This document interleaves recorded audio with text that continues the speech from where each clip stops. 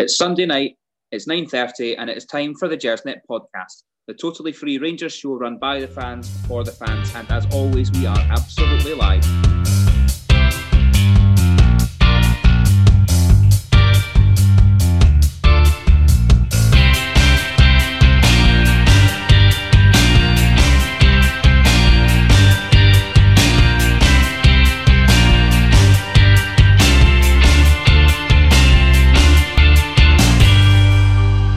Joining us live tonight, then welcome along. Remember, you can get involved as always in the show by leaving us your comments and your questions on the YouTube stream.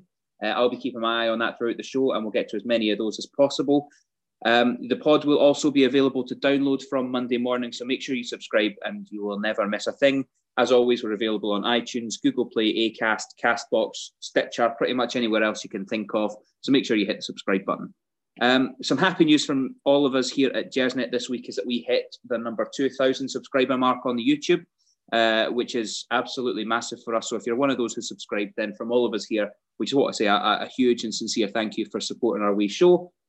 Tonight on the pod, we're going to be taking a look back at our return to Scottish Cup action, as well as previewing the visit to St Mirren in midweek. We'll also take a wee look at all the latest news from Ibrox and the Hummel Training Centre, of course, of which there's been quite a lot this week. In case you're new and you've not picked up the names yet, my name's Ross Bennett. I'm going to be your Gersnet podcast host this evening, and I am delighted to be joined by two heavyweights of the Rangers content universe. First up, we have a man who sends more WhatsApp messages than anyone else I've ever met. Welcome along to Colin Armstrong. Colin, did you know that my missus is actually suspecting that I'm being unfaithful because of the amount that my phone is buzzing because of your messages? Well, it's nice to know I'm getting you in trouble, Ross, so that's always a bonus in life, isn't it? I find that a scurrilous accusation, to be honest with you. But yeah, it's nice to be here. Thank you. No, that's fine. I mean, it's quite clear from the standard of patter that comes through on the WhatsApp that your Twitter feed is it's clearly filtered that the top 20 to 30% of your patter makes it onto Twitter. No comment at all. That's fine. Also, it is the ever-popular John McCallum. John, how did you pass your time over the winter break? Well, I practiced for this. Well, it doesn't show. Right. To be honest, the last time I was on, they had somebody on who was an expert on youth football, who'd seen thousands and thousands of youth football matches for Rangers. The guy was a complete expert. And the time before that, they had a professional journalist. So to be honest, I'm just really pleased it's you two tonight. Huh? I don't know why I do this, guys. Honestly, just to get abused every week. No, we don't know why you do it, and certainly neither do the listeners. Right, guys, before we get started, and I know I've done an intro that's already taken over 4.5 minutes, so apologies for that. But before we get going tonight, it wouldn't be right to crack on without first paying our respects to probably the first great Rangers goalkeeper of the modern era, the Hall of Famer Bobby Brown, who very sadly passed away this week at the age of 96. Bobby made 296 appearances for Rangers, keeping an astonishing number of clean sheets at 109. And the fact that's well quoted about Bobby was between August 1946 and April 1952, he managed to make 179 consecutive appearances without missing a game, a feat that will surely never, ever, ever be repeated. Bobby won 3 league titles, 3 Scottish Cups, 2 League Cups, and went on to become a full Scottish internationalist, whom he would also later go on to manage, overseeing that famous victory over England at Wembley in 1970. Bobby Brown will rightfully go down as a legend of Rangers Football Club, so everyone here at Gersnet just wants to place on record our deepest sympathies to all of the family that he's left behind. So from there, what we'll do is we'll move on and we'll take a good look back at Friday night when Rangers returned to competitive action. Obviously, we've had the winter training camp over in Dubai, the mid-season friendly against Lokomotiv Tashkent that went very, very well, and we returned to competitive action at home against Stranraer in the Scottish Cup. It never set the heather alight. It was never one to get the juices flowing. But in my opinion, Colin, it was a professional performance, if not spectacular. What did you make of the performance on Friday?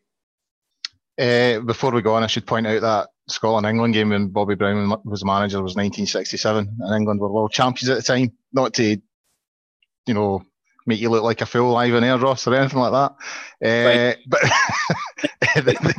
But the game on Friday. Sorry, as for the game on Friday, I kind of agree with you. I think it's just it was always going to possibly be one of those games that you just try and get through. You know, lower league side that are sort of struggling. It was obviously going to go with a seriously sort of weakened side. It didn't make for great viewing. One thing I would say is a big sort of doff of the hat to the attendance on the night. You know, it was a Friday night, January night, really cold, and you know you would think supporters would maybe have an easy excuse not to go, but it was a healthy crowd, so fair play on that front. But the performance, you know, we were never really in danger, I don't think, of losing the game. We were a wee bit sloppy at times.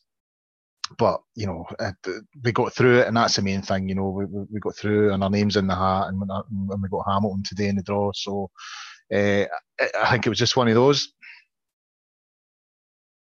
No, I think that's fine. I mean, Steven Gerrard in his post-match has come out and said that at times he was bored.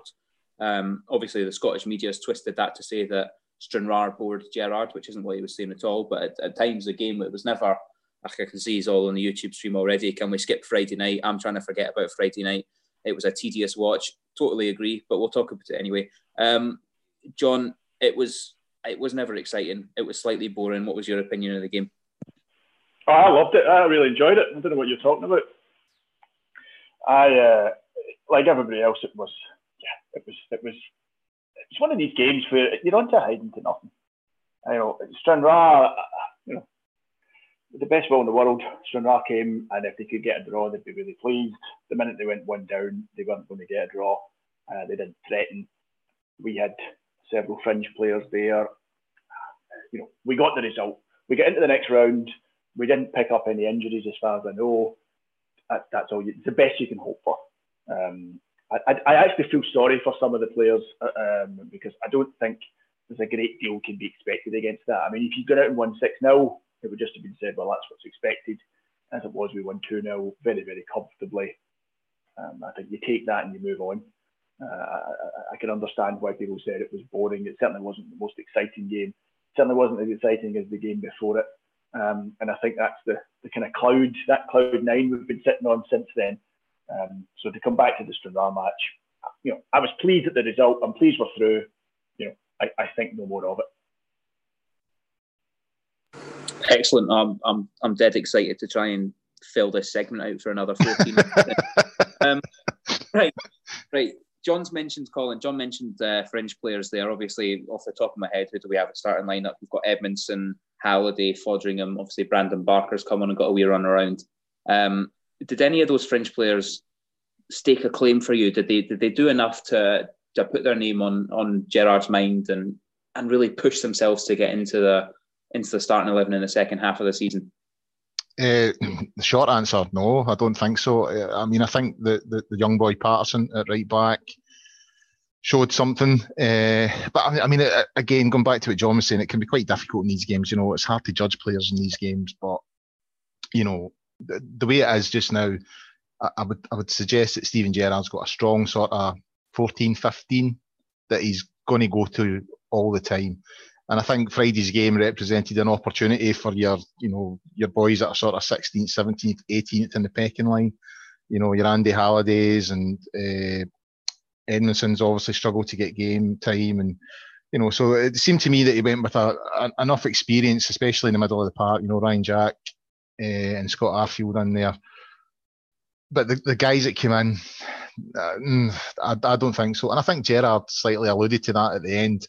You know, and he sort of said similar comments. We spoke about it last week in the show in the game in Dubai. You know, he made a comment about guys grabbing an opportunity and another guys pushing it further away. I don't think anyone really made a stake on Friday who's not getting game time at the moment.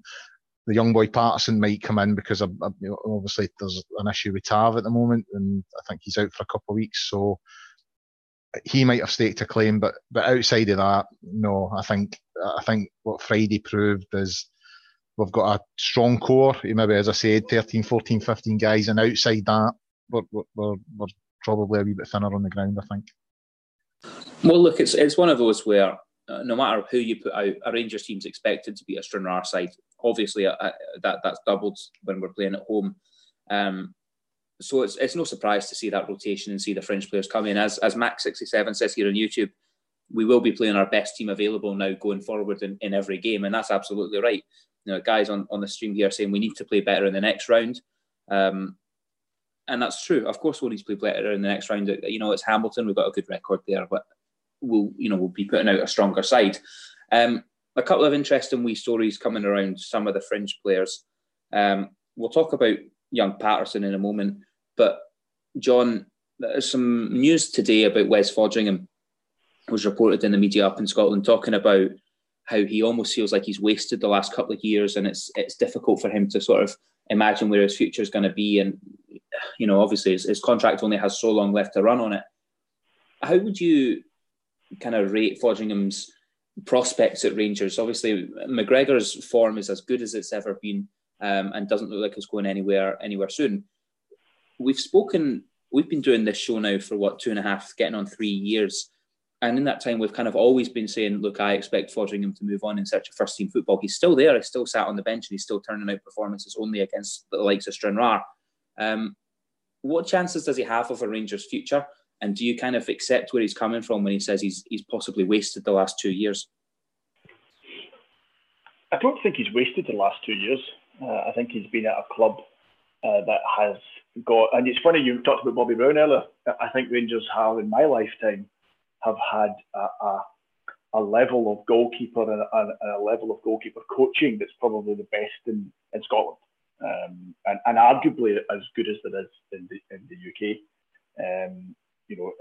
From right the way through, from guys like Andy Gorham, Chris Woods before him, but all the way through. Alan McGregor. We take Alan McGregor for granted. I think we all forget that the McGregor actually came through a youth system. He is one of the few shining lights that came through, and I think I don't think it's an accident that he's a goalkeeper, because I think we have a culture at Rangers and have had for a long time of producing and developing good goalkeepers. So I don't think Foderingham has wasted the last 2 years.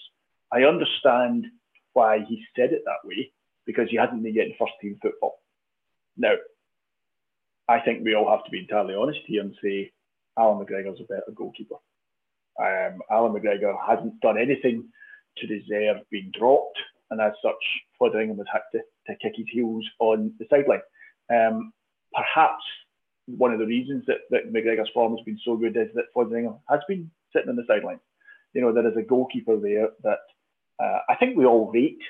I think we all feel Foderingham was a guy that can come in and do a job. I don't think anyone thinks Foderingham did anything wrong. I think just McGregor's a better keeper.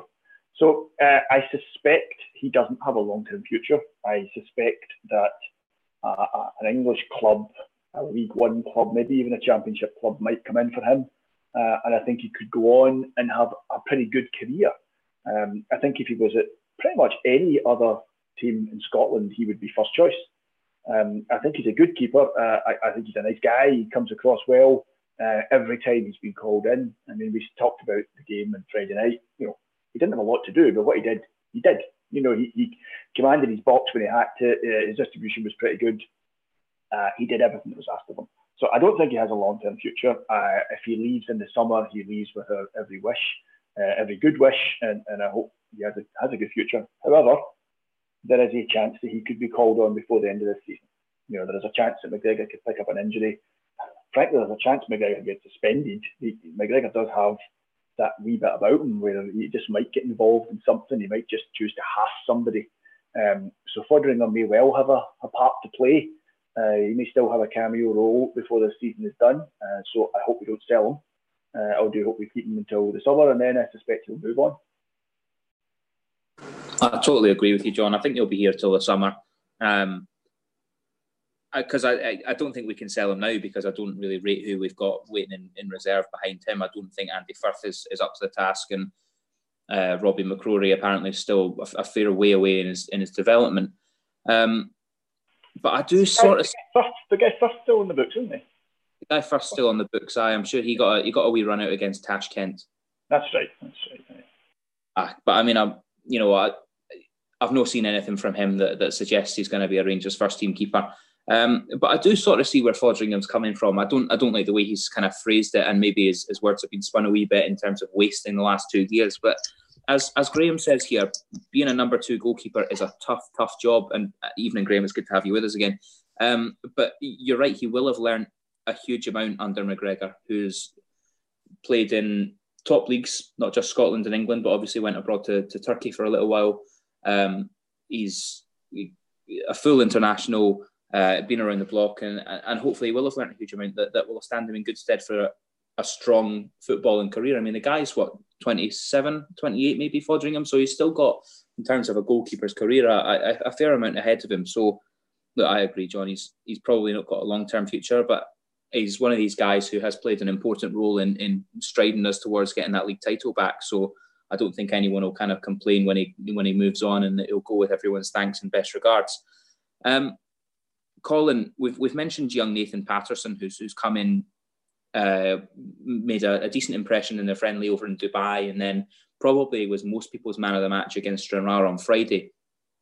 He's kind of jumped ahead of John Flanagan and Matt Polster, who can both play at right back. Do you see Patterson now as Tav's deputy? If Tav's going to be missing for the next couple of weeks, do you think that Patterson's the one that will hold down that shirt, or would you be more in favour of going with the experience of someone like Flanagan or Polster? I mean, I like Flanagan, but I just wonder about. I think Rangers, the system now is so dependent on the fullbacks. It seems to me that Steven Gerrard is replicating the sort of system that Liverpool are using under Klopp. You've got your midfield three that sort of, they're not overly creative. It seems to me that their job is to keep teams hemmed in and to get the ball as wide as often as possible. So I don't know if Flanagan would fit into that for me, and I'm not sure about Polster either. I mean, I've only seen Patterson a couple of times, but he was sending in decent deliveries into the box. So I would suspect that if Tav is out, I've not seen anything official yet, but there's some chat in the WhatsApp and here and there on Twitter and stuff like that about him having appendicitis. If that is the case and he's out for a couple of weeks, then I would say that Patterson's put himself in a very, very strong position just based on the system that Gerrard's using at the moment, because the last time we dropped points was at Pittodrie, and we didn't look the same team that night, and Barisic was out, and Flanagan just didn't offer. Flanagan always comes inside, especially when he's on the left. I think Steven Gerrard wants his fullbacks to be on the line, going as far down as possible to try and get deliveries in from the byline and also from deep, also from, getting over the halfway line and just looking and picking a pass. So I don't think that suits Flanagan. So I would be surprised if he goes in over the next couple of games. I would say, it's just my opinion, but I would say that the boy Patterson has given himself a real good shout if Tav's out for the next couple of weeks. Well, look, it's good to see, I suppose, because I'm like you. I'm no convinced of how Polster and Flanagan fit into this system, and I don't particularly expect too much, particularly against St Mirren. I don't expect too much of a kind of pacey threat down the wing from them. So I think it's a kind of one of the safer league games that we could have Patterson playing in, and we've not done enough really to bring through young lads over the past 6 or 7 years, probably. So I've watched the guy as closely as possible, particularly on Friday night, and I'm with you. I think he probably is the right person to come in and deputise. I would be amazed if he becomes our second choice right back. What's he? 18 years old, hasn't played a league game, and you think he'll come in ahead of Flanagan? I would be very surprised if he comes in ahead of Flanagan. I know he looked okay against Stranraer, but I don't think you can judge. I don't think you can judge any of the players in that game, but I certainly don't think you can judge a young fella. Like the rest of you said, it would be great if we could start developing young players, and at some point you got to play them. But I would be really surprised if he comes into that team ahead of Flanagan. Flanagan, I think Gerrard likes Flanagan. I think he's known him for a long time. I think he feels he is reliable, and to be fair, he is a right back. I agree with Colin. On the left, he has to keep coming inside. will be interested to see how he plays as a right back. I think he'll be a bit rusty, but I would be really surprised if that the lad comes in, if Patterson comes in ahead of him. I really would. Sorry, John. Sorry, Ross, on you go. No, I'd argue that if we are going to bring through these players, and Patterson looks like one of the most talented young players we've had for a few years, I'd argue if we are going to bring them through, and we should be, then we need to start not just giving them friendlies and not just giving them Stranraer in the Cup. We need to give them league experience. And one of the safest ways to do that is against one of the weakest teams in the league and at home, and a team that's not set up to pose a pacey wing-based threat. I think it's the perfect time to do it. The only concern I would have about bringing them in and the next couple of league games is a trip to Tynecastle. I know Hearts are struggling a wee bit, and they're not in the best shape at the moment. But even that game is always a tricky game for Rangers, I think. And that's probably maybe one game where I would think about bringing Flanagan in. But I'm with you, Ross. I think the boy showed enough. I think he's obviously been looked at by Gerrard, and Gerrard made a comment last week about speaking to Craig Mulholland about how he gets some of these young boys in the team. I think you're right, Ross. I think a home game against St Mirren would represent a good opportunity to give the boy a chance.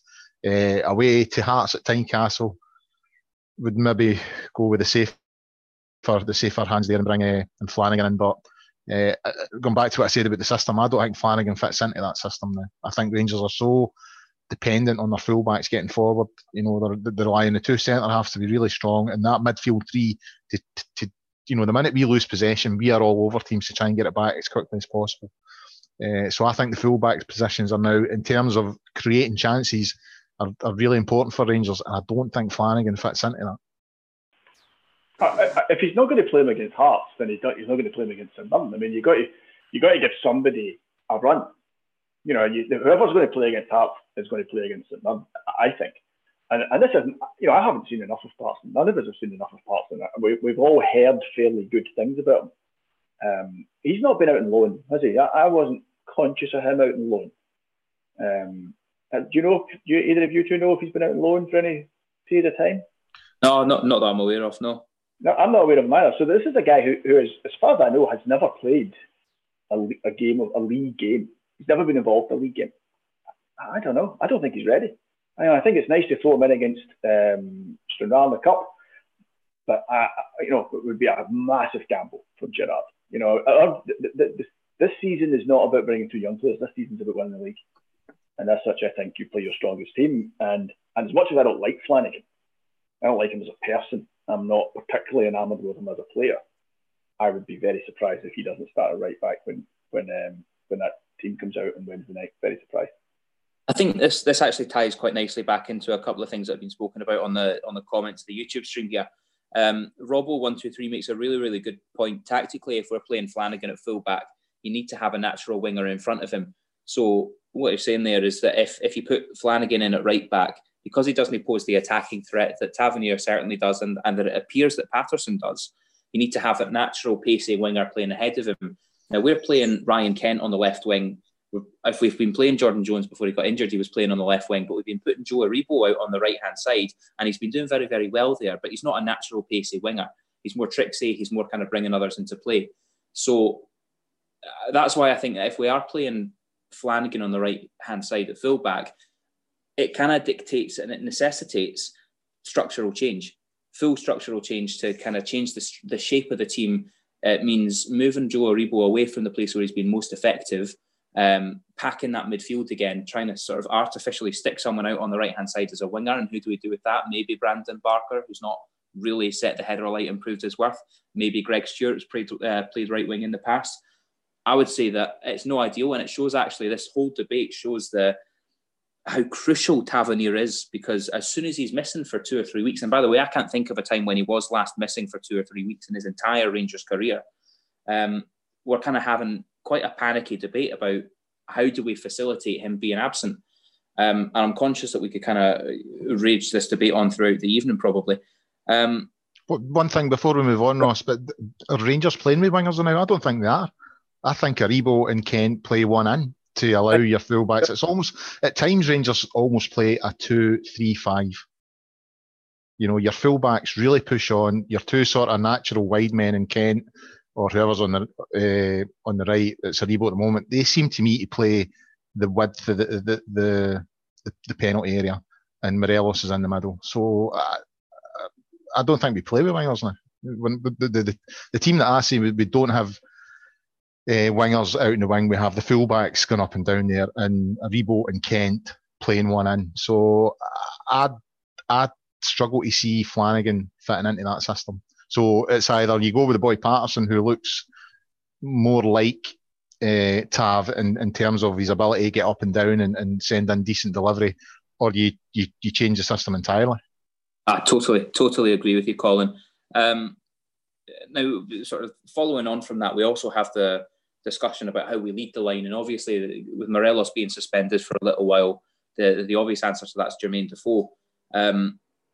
Defoe, I noticed, Colin, you kind of passed on a little stat earlier in the week that after he scored on Friday, Jermaine Defoe has scored a competitive goal in every single year since the year 2000. Like, the guy is historically prolific. He's an incredible natural goal scorer and a real threat in front of goal.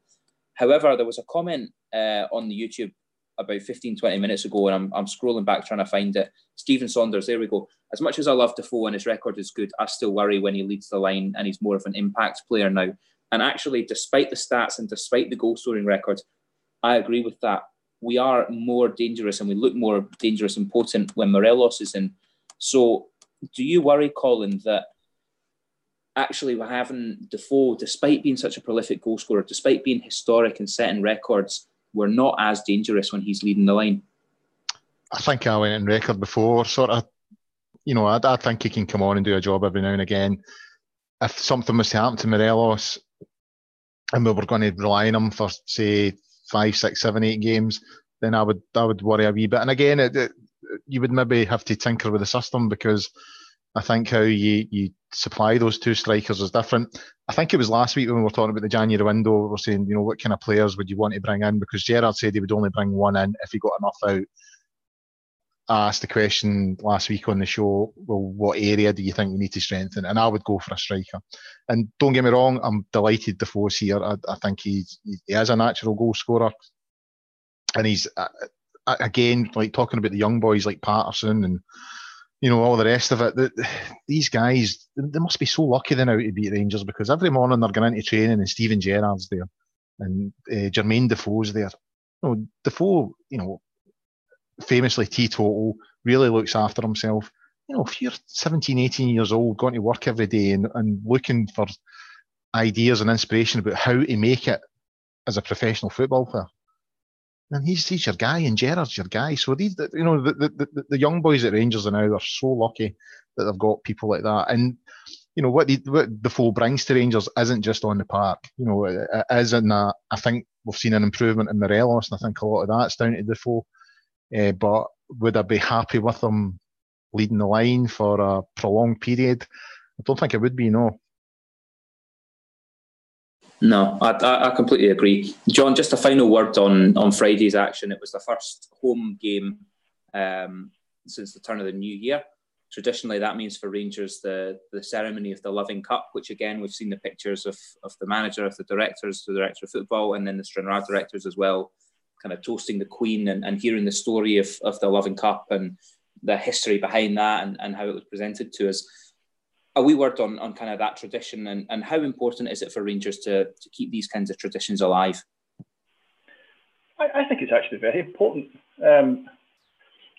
With the Loving Cup one, it's interesting. It's something that I grew up with. It's something that you grew up with, Colin grew up with. Every Rangers supporter knows about the Loving Cup.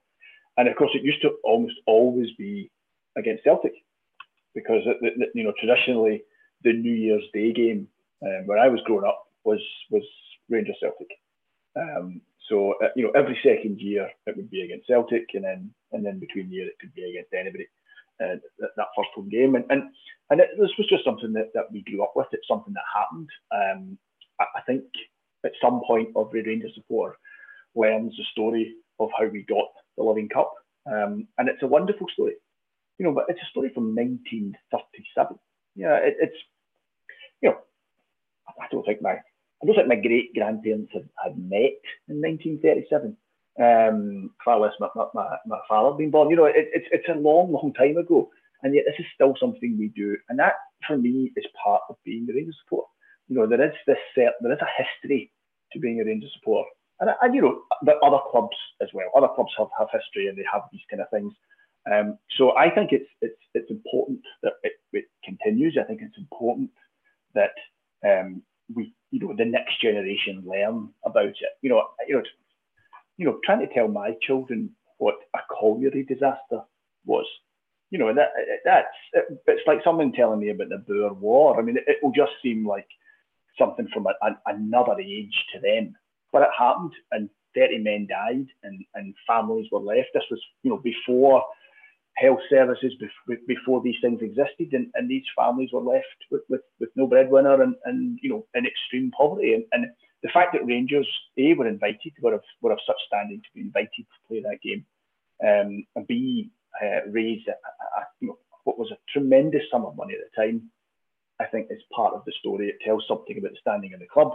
It tells you something about the kind of man Bill Struth was, that he agreed to play this game. And I think that's vitally important. Now, I appreciate we are in different times. I know Rangers supporters who are not royalists. You don't have to be royalists. Nobody's making anybody take part in this.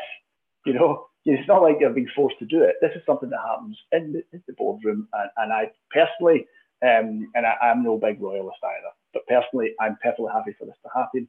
And I can hope it continues to happen. I think it's a lovely tradition, and I hope it continues to happen. Very much so. And, last word on this from Chris here on YouTube.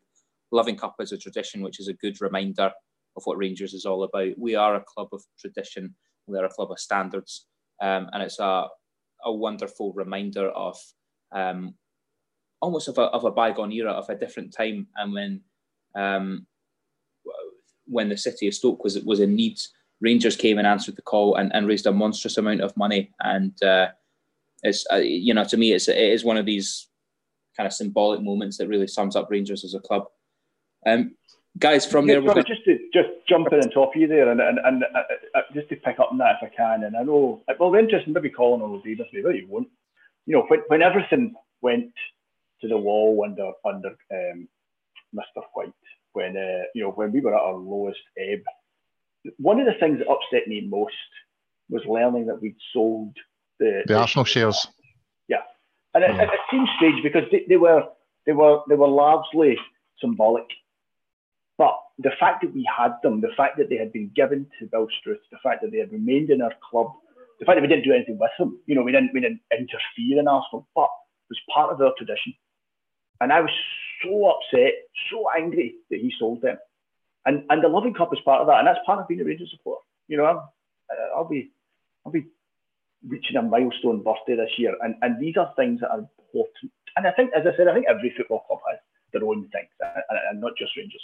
But as a Rangers supporter, these are things that we're taught. It's an Etienne Bink. The Loving Cup is one of these things. And these traditions are important. They are a big part of who we are. And I agree with the guy who wrote in there. Before we move on, Ross, one thing I would say about the Loving Cup is it's another example of how the club is perceived, in my opinion. Now, when people talk about the Loving Cup, they don't, and I'm talking about people outside the club here, they don't talk about the fact that Rangers were invited down to support a community at a time of need. They don't talk about the money raised. They just talk about the royal family part of it. And that's all I've seen on Twitter all weekend after that ceremony, what's the toasting the Queen and all that shite, all that nonsense. They totally ignore the positive side of it. Now, the royal family are there to be criticised and shot at and all the rest of it. And that's for people to have their own opinions on that. But the strong charity side of it, which something which our neighbours are very much at promoting, that gets totally ignored. And it's a great tradition. I'm kind of like John. I'm not overly strong in the royal family, but I would never change that for the world. It's part of Rangers and it's part of who we are, and there's a real story behind it. And it should continue. But I've noticed recently people outside the club focus on, you know, the other side of it, the part that maybe could be criticised. They don't talk about the charity side of it and the money raised and what Rangers done to help a city in need, all that kind of thing. That gets totally ignored. So it's a great tradition. It should be continued, and people outside the club should appreciate it and recognise it as a good tradition. Lads, very well said. And with that, I think we'll sort of flick back to the FITBA. St Mirren on Wednesday coming to Ibrox. Colin, St Mirren were quite a stuffy opponent earlier in the season when we went over to Paisley. Needing a wee bit of magic from Borna Barisic hitting that spectacular free kick that kind of turned around his Rangers career. How much have we progressed since then? And do you expect this to be a slightly different encounter to what we saw a few months ago? I think we've come on leaps and bounds since then. I mean, there were signs early on in the season, you know, obviously the first game of the season at Kilmarnock, we huffed and puffed, got the last minute winner. I was at a game up at St Johnstone, and until we went in nothing each at half time, and again we looked a bit devoid of ideas, came out the second half, got the goal, and that loosened us up a wee bit. And the game at St Mirren as well, you know, huffed and puffed until we got that goal. I would say from about November onwards, we have looked a strong side. We're coming on leaps and bounds. I think the tempo that we're playing at just now is when we do it right, teams just can't live with us. And I'm including Celtic there. I mean, I know they won the cup final, but they were chasing shadows for long periods of that game. The game at Celtic Park, same thing. You know, they just couldn't live with the tempo. And the first goal against Celtic's an example of that. How we get the ball and at our corner flag, you know, and within 9-10 seconds it's nestling in the net, and it's all wee 1-2s, nice wee triangles, and we are playing very, very well at the moment. So I would expect it to be a very different game on Wednesday night. Obviously there's the issue with Tav, and although he's not having the best of seasons, I think he is integral in terms of the system that we're playing. But I don't see that being enough to derail us. I think if we play at the tempo and at the level that we have been playing for the last sort of 6 to 8 weeks, we should be home and hosed fairly comfortably. Now, this was the point, John, that last season, obviously, we went into the winter break level on points with Celtic, and then we came back after the winter break to face Kilmarnock, and it kind of all slightly unravelled from there. How do we ensure that doesn't happen this time and that we keep the momentum going? Because as Colin says, we have been in spectacular form over the last 6 to 8 weeks. Obviously, a minor blip up at Pittodrie. But, you know, the form that we're in is incredible in its league-winning form. How do you make sure that continues and that we don't have the rustiness? We never exactly got much of a blowout performance on Friday. Is there a danger that what happened 12 months ago could repeat itself? I think there is a danger, yeah. I actually think St Mirren will be a harder match than Colin does. St Mirren actually in decent form. They've lost once in the last 5 league games. They don't score a lot of goals. They don't concede a lot of goals either. You know, they're a stuffy team. They're a physical team. As I said, they're not going to score many, but they're a hard team to break down. And I actually think it will be a harder game than maybe many of us do. I also think that we will miss. Well, we've mentioned Tav. We'll miss Tav. We'll miss Morelos. They're two big players for us. Arguably our two best players, but certainly two very important players going forward. They are. I don't have the stats, but I suspect if you were to look at it, those two have been involved in more than half of our goals. Probably close to 70% of our goals between them. That's quite a lot to take out of any team. So I still think we'll win, but I think it'll be a harder match, and I could see it being a nervy one. I could see it being one of these horrible games.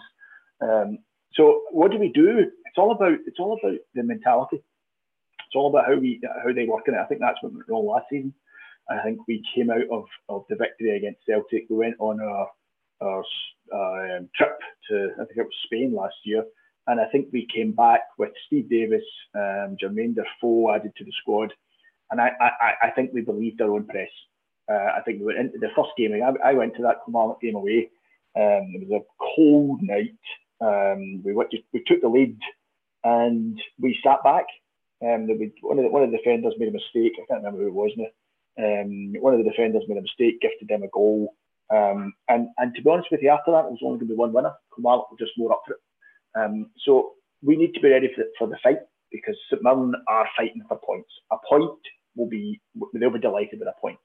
You know, they've a bit of daylight between them and Hearts, but they're one of 4 or 5 down at the bottom that will get dragged into the playoff place at the very least. So the fact they're in decent form, I suspect that they will come to us. It will be 2 banks of 5, and they will quite happily play for nothing each. So mentality is going to be really, really important, Ross. I think that's probably the single most important thing is the guys this week being, you know, they need to go into this game as if it's Celtic were playing. They need to go into this game knowing that only 100% will do. Anything less than that, and I think we could have a problem, to be quite honest with you. You're absolutely right that the mentality is massive here.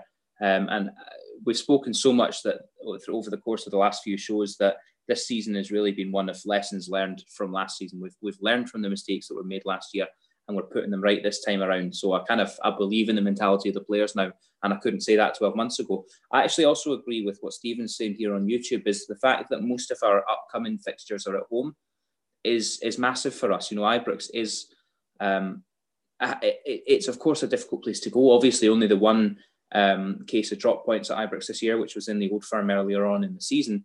And we're turning Ibrox into an incredibly difficult place for teams to visit.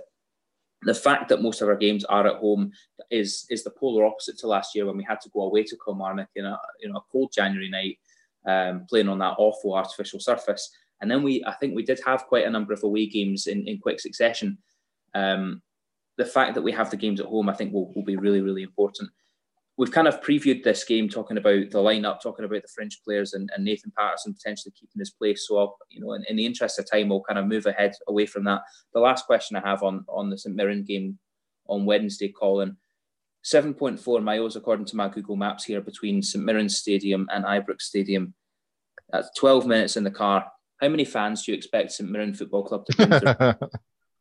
Oh, I have no idea. They're not really traditionally known for bringing a big away support, so they'll have their usual couple of hundred in that corner, I think, and they'll all be booing, because that's all they do. St Mirren fans, they're fond of a good boo every now and again, and I'm sure, is that a song they sing all the time, the ball bags are blue? I'm sure that'll get aired, and you're not Rangers anymore, I'm sure that'll get a wee airing as well, the usual stuff. But no, I mean, St Mirren, they are what they are. They're a provincial club, and probably community based and Paisley and all that kind of thing. I don't expect them to bring a huge away support. Brought a huge support that time they won the cup final in 1987. Strangely, 30,000 turned out that day. But no, I don't expect much to come along, to be honest with you.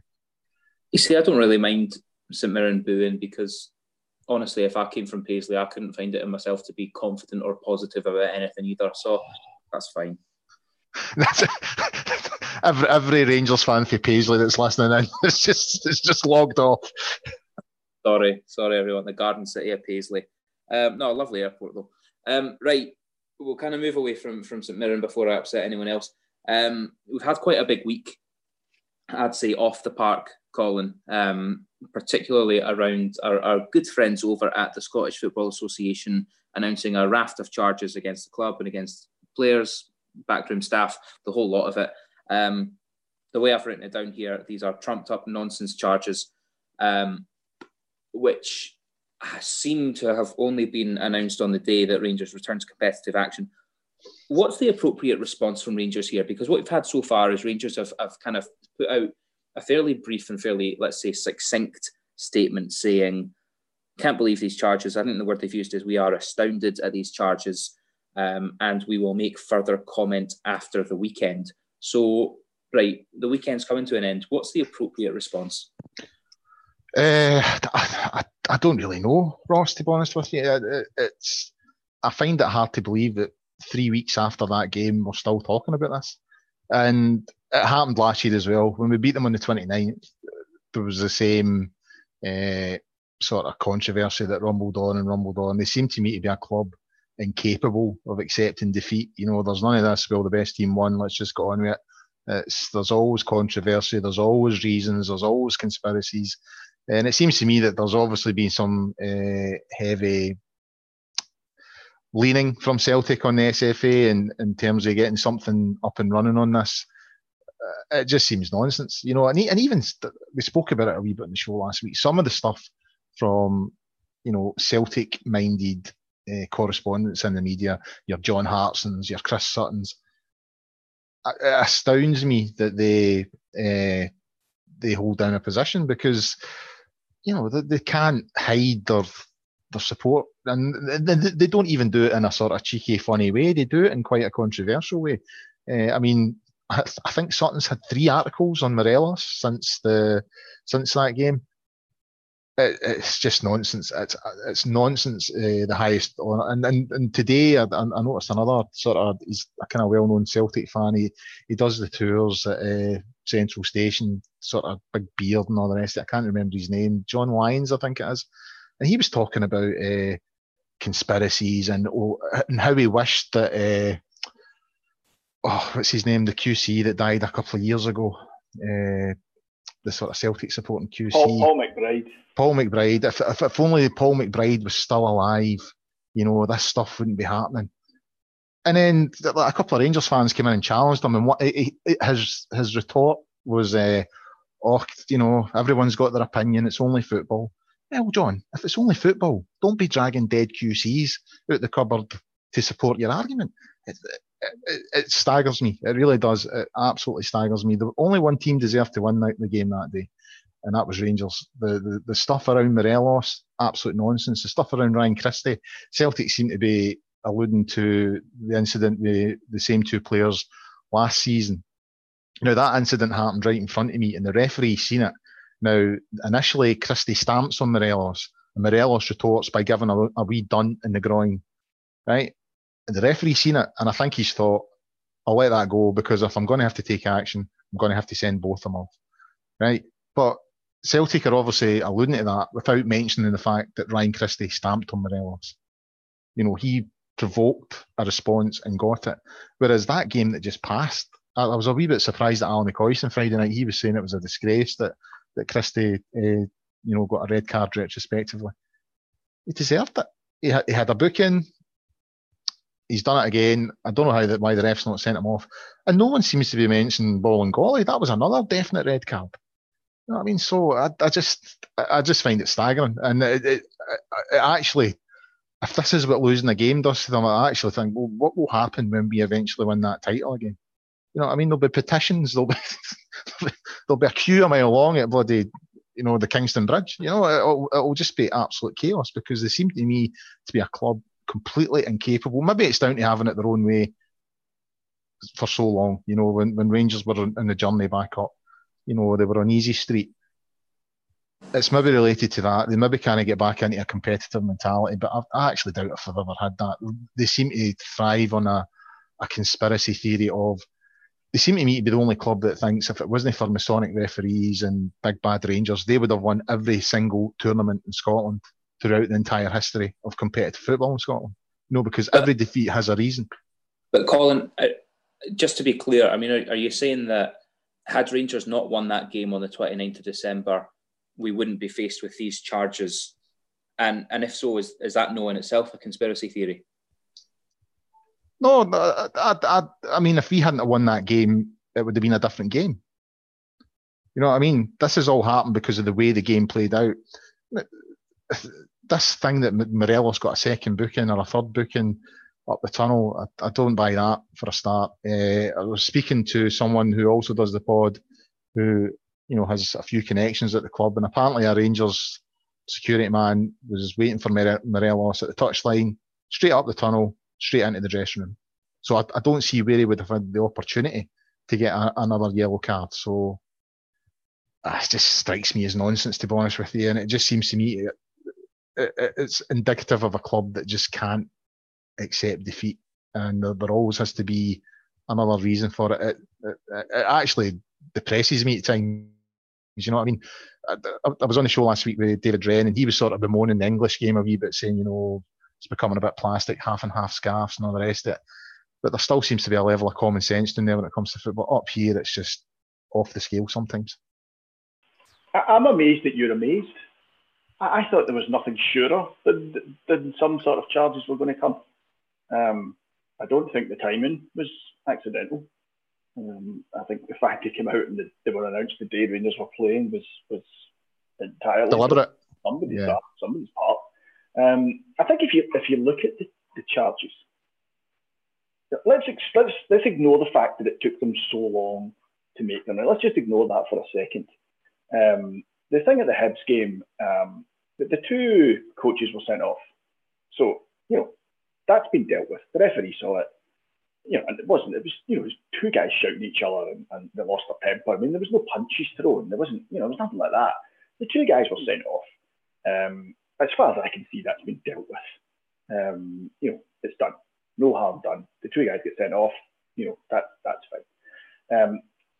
Then, something similar at the Celtic game, where again, backroom staff, there's a bit of shouting at each other, are coming together. But again, the Rangers guy gets sent off. As far as I remember, he gets sent off, and feel free to correct me if I've got that wrong.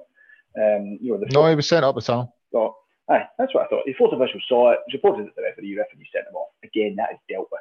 So, an argument can be made, and I'm trying to be as impartial as I can here. An argument can be made that, two games in fairly short succession where Rangers backroom staff have been sent off. Okay, we want to have a word with the club and what's going on here? How come this is happening? It's happening too often. It doesn't look good on TV. Setting the wrong, certainly setting the wrong kind of message out to, whatever, supporters, players, people watching, kids at home, whoever. I could kind of accept that. Grudgingly, I could accept that there's maybe grounds for a quiet word with the club. Okay, the Morelos gesture for me is just nonsense. It's a red herring. It was very clear what he was doing. Anyone who thinks he was telling 45,000 Celtic supporters he was going to kill them is demented, because it's clearly not what he was doing. He was clearly saying the game's done. The game's done. It's worth pointing. It's just rubbish. It's worth pointing out, John, that the commentator in Sports Scene comments about it at the time, and saying that, he sort of says along the lines of, well, Morelos doesn't seem to care. He's suggesting that the game's over. The commentator at the time makes the comment that that's what he's saying. Game's done, doesn't matter. We all realise that. So I'm just not accepting that. But the Kent one, is that's the one that astounds me. That, as far as I know, there's nothing they can do in terms of he can't get a retrospective booking for it. He can't be sent off for it. He can't get banned for it. It's a fine. It's a fine for the club if he's deemed to have broken some kind of rules. I remember Brian Laudrup, and I saw it with my own eyes. He scored against somebody. I know you remember who it was, and he took the imaginary guns out the holster. He fired them. He blew the smoke away. Right. To be honest with you, didn't think it was the coolest celebration of a goal I've ever seen, but it was something that was happening. You saw it in kind of continental football. But I remember Brian Laudrup doing that very close to where I was at that game. That the whole thing, imaginary things with guns, guys shooting guns or shooting arrows and things. Footballers do that all over the world. I am just staggered that anybody thinks that is something worth following up. And that, for me, is a concern. I was not surprised in the slightest that pressure was applied to the SFA. They've been under pressure for the last 3 weeks. And we only see the stuff that gets in the media. We don't know what's happening behind closed doors. We don't know what kind of manoeuvring is going on. Whatever we think of Peter Lawwell, he's a canny operator. He's politically very strong. They spent their time when we were plundering around fishing ports of the northeast. They spent their time putting people they wanted in positions in Scottish football. So it didn't surprise me in the slightest that there was more to come from the SFA on that game. It didn't surprise me in the slightest. The timing stinks. two of the charges are total nonsense. But the fact that we're getting them came as no surprise at all. And I'm sorry if that makes me sound like I should be wearing a tinfoil hat, but it didn't come as a surprise. I expected it. I just didn't expect it to take 3 weeks. I think that's a key point there, John. The fact that it takes 3 weeks and comes out hours before we return to football. Chris here makes a very good point. Robbie Keane shot guns in celebration for a number of years, and that's the one I had in my mind as well. Of course he did, but the Ryan Kent one is, I agree, it's just astounding. It is. I'm sorry to use the same word that Rangers have used, but it's madness. As if anyone in that stadium actually felt threatened, actually felt, oh my God, that guy's going to shoot me, and that's what he means by this. Piss off today. He was celebrating a goal scored against the biggest rivals in British football. Like it's madness. But there we go. By the way, Ross, it'll only get worse. We're getting closer, and John's right. All is pretty good at what he does, but he's also got a lot at stake here. He's got a budget that far surpasses our own. His next on the line here. We are effectively a point in front of them. We win our game in hand, we are a point in front of them. So we're closer now than we've ever been on a smaller budget. If that continues in Easter time and April time, it'll just get worse. It'll be an absolute. I don't even want to imagine what it'll be like come that time if we are breathing down their necks and pushing them for this title, because they don't know how to take it.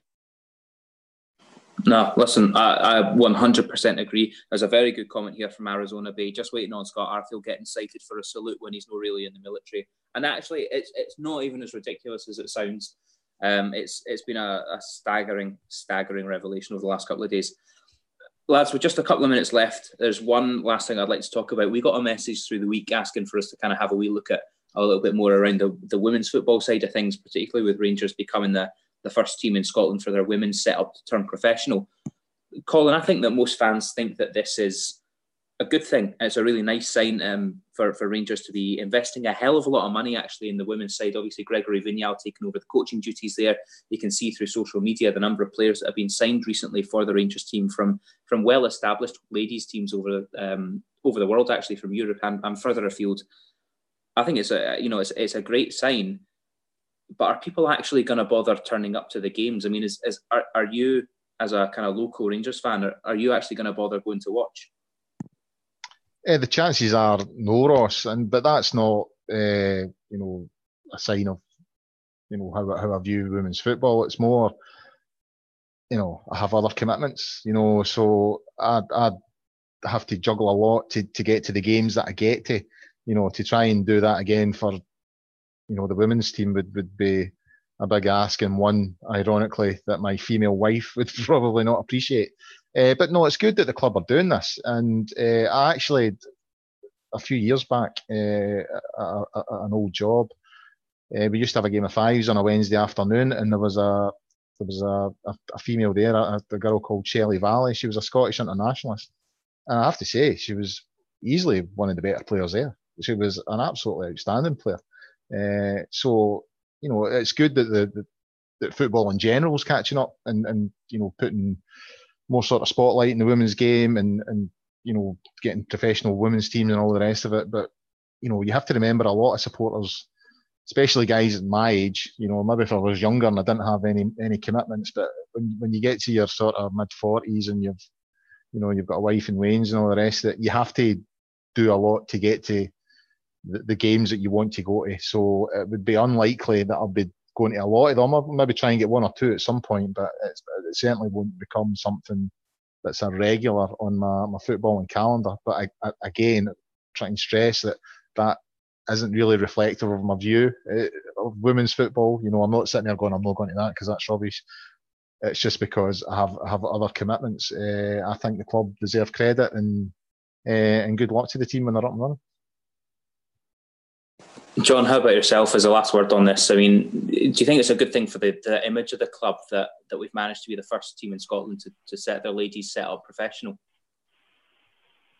I don't know. I'm torn on this. I can't decide whether the female professional game is the coming thing. I mean, certainly you see it in England, it's getting more and more coverage. If some of the bigger games have drawn half decent crowds, there's more money going into it. My worry is we don't have the same disposable income as the big English teams. It's a summer league, the Scottish Women's League, isn't it? Have I got that right? I think that's that. Yeah. So I don't know if maybe they're looking at it. I mean, I think I'm going to put my cynical hat on and say that I think they're looking at it as does this have potential to raise money? Because I think that whatever Rangers do, it should be about making sure that we have the best men's professional team. And I wouldn't like us to be doing anything that would take our eye off that. I remember, you won't remember this, but Colin might remember this. I remember Rangers had a basketball team. Professional basketball, semi-professional. I went to see them, John. They used to play at Coasters Arena. Coasters Arena, that's right. I went as well once. And, they had a basketball team. And I think they won the league one year. I think they won the inaugural league. They were pretty good. And they used to appear in the Rangers news. And it came to nothing. It was a bit of news for a couple of seasons. And then I don't know what happened to them. It was like a motor racing team.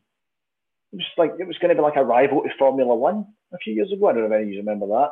Rangers had a car in it as a kind of thing. So the club have been involved. I mean, you go far enough back, Ross, there was a thing called Rangers Sports, where it was an big athletics tournament every summer. So the club have always been involved in other things other than men's football. I think this is the next thing. I wish them every success. I don't have a huge issue with this at all. I personally think it unlikely that I will be going for the same reasons as Colin. I struggle to find time to go and see Rangers. I can't see me being able to go and see this, but you never know. Maybe it'll take off. Maybe the club have a vision for this that puts on summer football, something for the sports to go along. I don't know, but I wish them every success. But no, unfortunately, I don't think at this stage it's something that I will be going to see myself. So I'll leave that one to you, Ross. No, that's fine. I'll go. And judging by the comments we've got here, a fair few others will be going, but possibly not necessarily just to watch the football. But I'll kind of let you explain that to your wives and girlfriends. That's fine. Guys, I'm going to wrap this up before something politically incorrect gets said. So,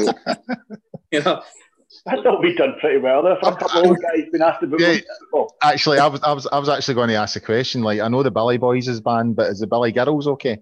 That's well, I mean, does that me cross the line? No, listen, as the host here, I'm walking a really, really narrow tightrope. Okay. I'm going to wrap that up there. Guys, listen, I'd like to say a massive thank you to both of you, to John and to Colin, for your insightful contributions this evening. To everyone listening, thanks for getting in touch on the YouTube page. We've had probably the most comments we've ever had in a show that we've been doing, so that's really, really, really grateful for that. Make sure you head over to the website www.gersnet.co.uk, where you can catch up on all the latest news and opinions, as well as a very friendly discussion forum where you can get in touch with myself, with Colin and with John. Remember, as I said, the show will be back next Sunday with another pod. In the meantime, you can find the three of us slagging each other off on Twitter. All that's left for me to say is a massive, massive and sincere thank you to everyone for listening, and have a great week.